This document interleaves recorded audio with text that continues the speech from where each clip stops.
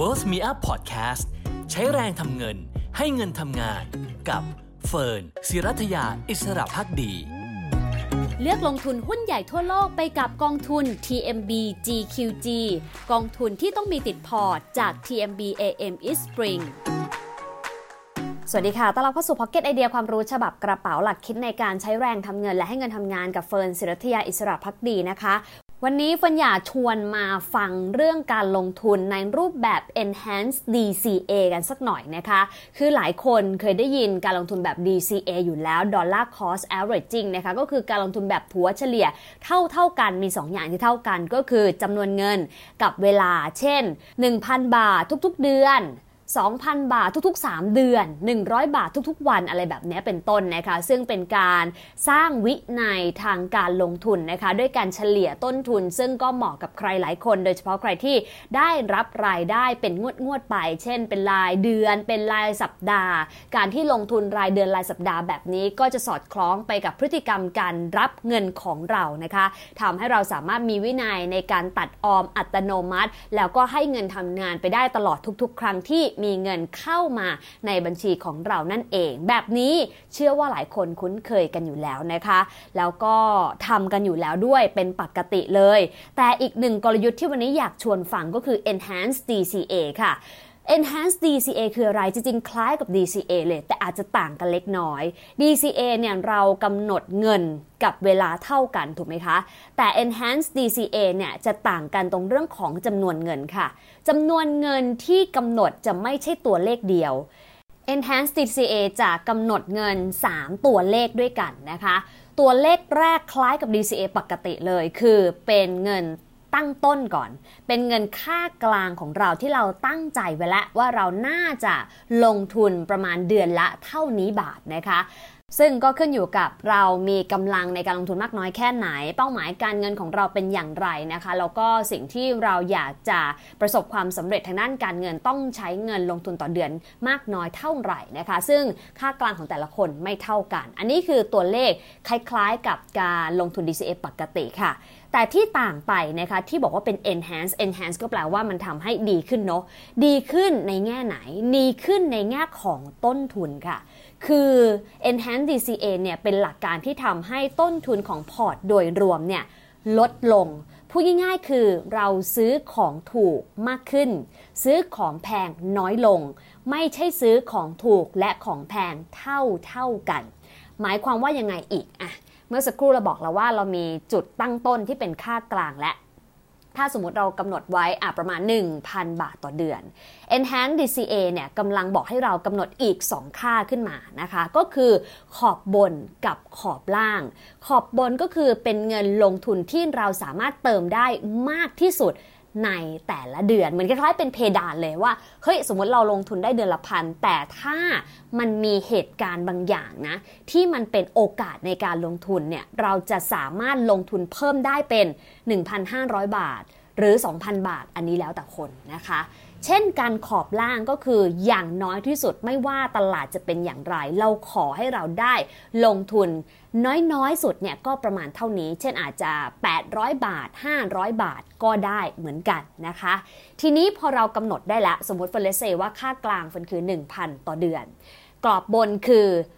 2,000 ต่อเดือนกรอบล่างคือ500ต่อเดือนแบบนี้นะคะ500 1,000 2,000ทีนี้สถานการณ์มันจะบอกอะไรเราถ้าตลาดปกติเป็นไซด์เวย์นะคะขยับขึ้นเล็กน้อยลงหน่อยหนึ่งนะคะเช่นเดียวกับภาพของเศรษฐกิจที่นิ่งๆนะคะอาจจะค่อยๆขยายตัวไม่ได้หวือหวาหรือไม่ได้เสี่ยงมากนักเราก็ลงทุนปกติเลยคือให้ตัดอัตโนมัติไปเดือนละ 1,000 บาทแต่ once นะคะเมื่อมีเหตุการณ์ไม่คาดฝัน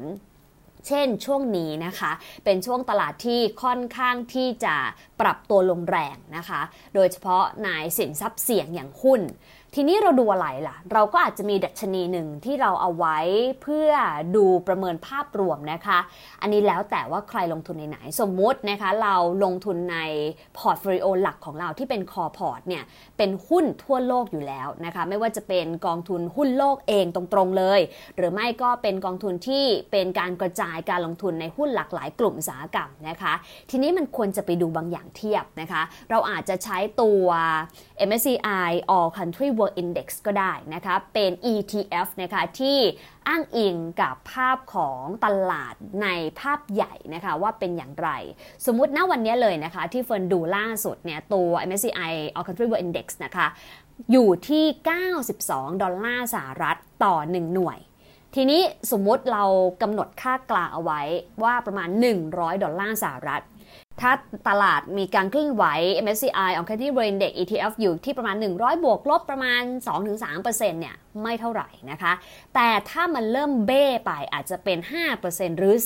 10%นั่นแหละคือจังหวะที่เราจะทำการ enhance แหละก็คือจะทำให้พอร์ตของเรามันดีขึ้นได้ด้วยการเข้าไปลงทุนให้ต่างจากเดิมสมมุติตัวดัชนีนี้นะคะตัว ETF เนี้ยมันร่วงลงมาอย่างเช่นล่าสุดอยู่ที่$92เนี่ยมันร่วงลงมาจากค่ากลางที่เราเซตไว้$100ถึงประมาณ 8% ด้วยกันแปลว่ามันเบ้กว่าที่เราตั้งใจไว้ 8% ทีเดียวถ้าเป็นแบบนี้เราควรลงทุนเพิ่มขึ้นเพราะนั่นแปลว่าต้นทุนเราจะได้ถูกลงซื้อของถูกในจำนวนที่มากขึ้นจากเดิมตัดไปละ 1,000 บาทไม่เป็นไรซื้อเพิ่มเลยไปเป็น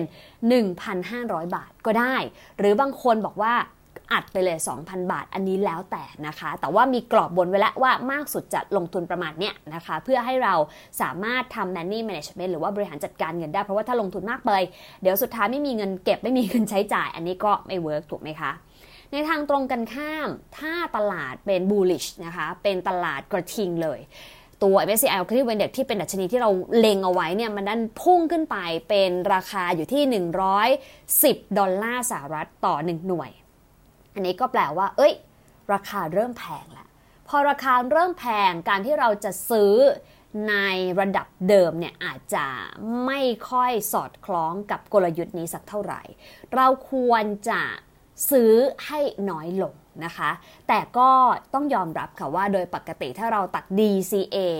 แบบอัตโนมัติอยู่แล้วเขาก็จะตัดเงินไปละ 1,000 บาทนะคะการที่เราจะไปลดจำนวนเงินเหลือ500บาทมันก็อาจจะทำให้มีความยุ่งยากนะคะดังนั้นวิธีการนี้ถ้าใครสนใจจะทำอันนี้เคล็ดลับส่วนตัวนะคะเฟิร์นมองว่าใครอยากทำแบบ enhanced dollar cost average หรือว่า enhanced DCA นะคะให้กำหนด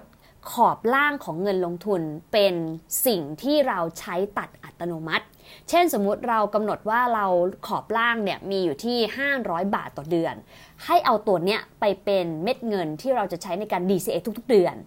แต่พอตลาดเนี่ยมันอยู่ในภาวะปกติก็คืออย่างที่คุยกันว่าถ้าเราเทียบก็คือ MSCI All Country World Index ไปอยู่ที่$100เนี่ยเราก็ต้องลงทุนเพิ่มนะให้มาตรงกับค่ากลางของเราที่ 1,000 บาทต่อเดือนคือใส่เงินเติมเข้าไปอีก500บาทแล้วถ้ามันลงไปแรงนะคะกว่า 5% หรือ 10% แล้วแต่ที่เราตั้งเอาไว้เนี่ยก็ใส่เพิ่มขึ้นไปให้ไปถึงขอบบนคือ 2,000 บาทแบบนี้เป็นต้นนะคะคือตั้ง DCA ปกติไว้ที่ขอบล่างตลาดปกติเพิ่มให้เท่ากับขอบกลางตลาดแย่ให้ซื้อเพิ่มเท่ากับขอบบนถ้าใช้กลยุทธ์นี้รับรองว่าเราจะได้ของถูกเยอะมากแล้วได้ของแพงน้อยหน่อยนะคะนั่นแปลว่าโดยรวมพอร์ตของเราจะมีต้นทุนที่ต่ำลงและนั่นก็หมายถึงเรามีโอกาสที่จะได้ผลตอบแทนที่ดีขึ้นนั่นเองค่ะนี่ก็เป็นกลยุทธ์หนึ่งนะคะที่นำมาแบ่งปันอาจจะไม่ง่ายนักนะคะแต่ส่วนตัวเฟิร์นเองเนี่ยเฟิร์นจะดูจังหวะตลาดอยู่แล้วคือเฟิร์นมีกรอบของการลงทุนในแต่ละเดือนในแต่ละ ETF ในแต่ละหุ้นในแต่ละกองทุนเนี่ยตัดอัตโนมัติอยู่แล้วนะคะทีนี้เฟิร์นก็ดูจังหวะเวลาที่ตลาดแย่ๆในอย่างช่วงไม่กี่วันที่ผ่านมาที่ปรับตัวลงหนักๆเนี่ยนะคะเฟิร์นก็ซื้อเพิ่มเลยแบบนั้นก็ได้เช่นเดียวกันอาจจะไม่ต้องไปกำหนดกรอบเป๊ะๆแต่อย่างน้อยเนี่ยก็ดูด้วยนะคะว่าเราจัดสรรเงินไว้ดีพอแล้วหรือยังเพราะเฟิร์นเองจะมีก้อนหนึ่งนะคะที่เฟิร์นรู้อยู่แล้วว่าเฟิร์นจะลงทุนได้maximum เนี่ยในแต่ละเดือนประมาณเท่านี้นะคะที่เหลือก็เอาไปใช้จ่ายแล้วก็จัดสรรในด้านอื่นๆแต่สำหรับใครที่อาจจะมีเงินที่ ต้องจัดสรรเป๊ะๆนะคะคือไปยืดหยุ่นมากๆไม่ได้เพราะว่าอาจจะกระทบกับอย่างอื่นภาระหน้าที่หรือความรับผิดชอบอย่างอื่นเนี่ยก็ควรจะกำหนดกรอบเอาไว้สักหน่อยนะคะแล้วก็ตั้งเตือนเอาไว้ก็ได้นะคะว่าทุกๆวันไหนที่เราต้องมามอนิเตอร์ว่าควรจะลงทุนเพิ่มขึ้นเท่าไหร่หรือว่าลงทุนน้อยลงเท่าไหร่ในภาวะตลาดที่ต่างกันนะคะดังนั้น Enhanced DCA เนี่ยมันจะทำให้ภาพของพอร์ตโดยรวมมีต้นทุนที่ต่ำลงนะคะแต่แน่นอนว่าเราก็ยังต้องมีวินัยเหมือนเดิมเพราะว่าในช่วงที่เราต้องซื้อเพิ่มมันมักเป็นช่วงที่ตลาดขาลงแรงๆหุ้นเนี่ยแดงหนักๆนะคะดังนั้นมันใช้พลังพอสมควรในการกล้าที่จะกดซื้อของที่ถูกหรือว่าของเซลล์ในช่วงจังหวะที่อารมณ์เนี่ยอาจจะไม่พร้อมสักเท่าไหร่นะคะเพราะว่าตลาดมันแย่ไปซะหมดเลยนะคะดังนั้นถ้าใครไม่มั่นใจว่าเราจะมีวินัยแล้วก็สามารถใจแข็งได้พอในการกดซื้อท่ามกลางตลาดภาวะขาลงก็ใช้วิธี DCA ปกติก็ได้อันนี้สำหรับใครที่แบบ advance ขึ้นมาหน่อยนะคะก็จะได้ทำ enhanced DCA ไปอย่างเงี้ยเป็นต้นนะคะก็นำมาฝากกันสำหรับ pocket ไอเดียความรู้ฉบับกระเป๋านะคะหวังว่าหลายคนถ้าไปปรับใช้แล้วผลเป็นยังไงมาเล่าให้ฟังกันด้วยนะคะแล้วก็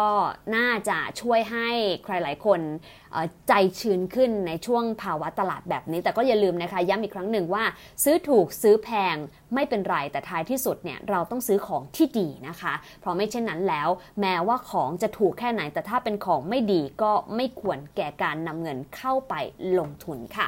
ส่วนวันนี้ก็เวลาหมดแล้วนะคะสำหรับ Pocket ไอเดียความรู้ฉบับกระเป๋าหลักคิดในการใช้แรงทำเงินและให้เงินทำงานขอบคุณที่ติดตามกันเช่นเคยสวัสดีค่ะเลือกลงทุนหุ้นใหญ่ทั่วโลกไปกับกองทุน TMB GQG กองทุนที่ต้องมีติดพอร์ตจาก TMB AM East Spring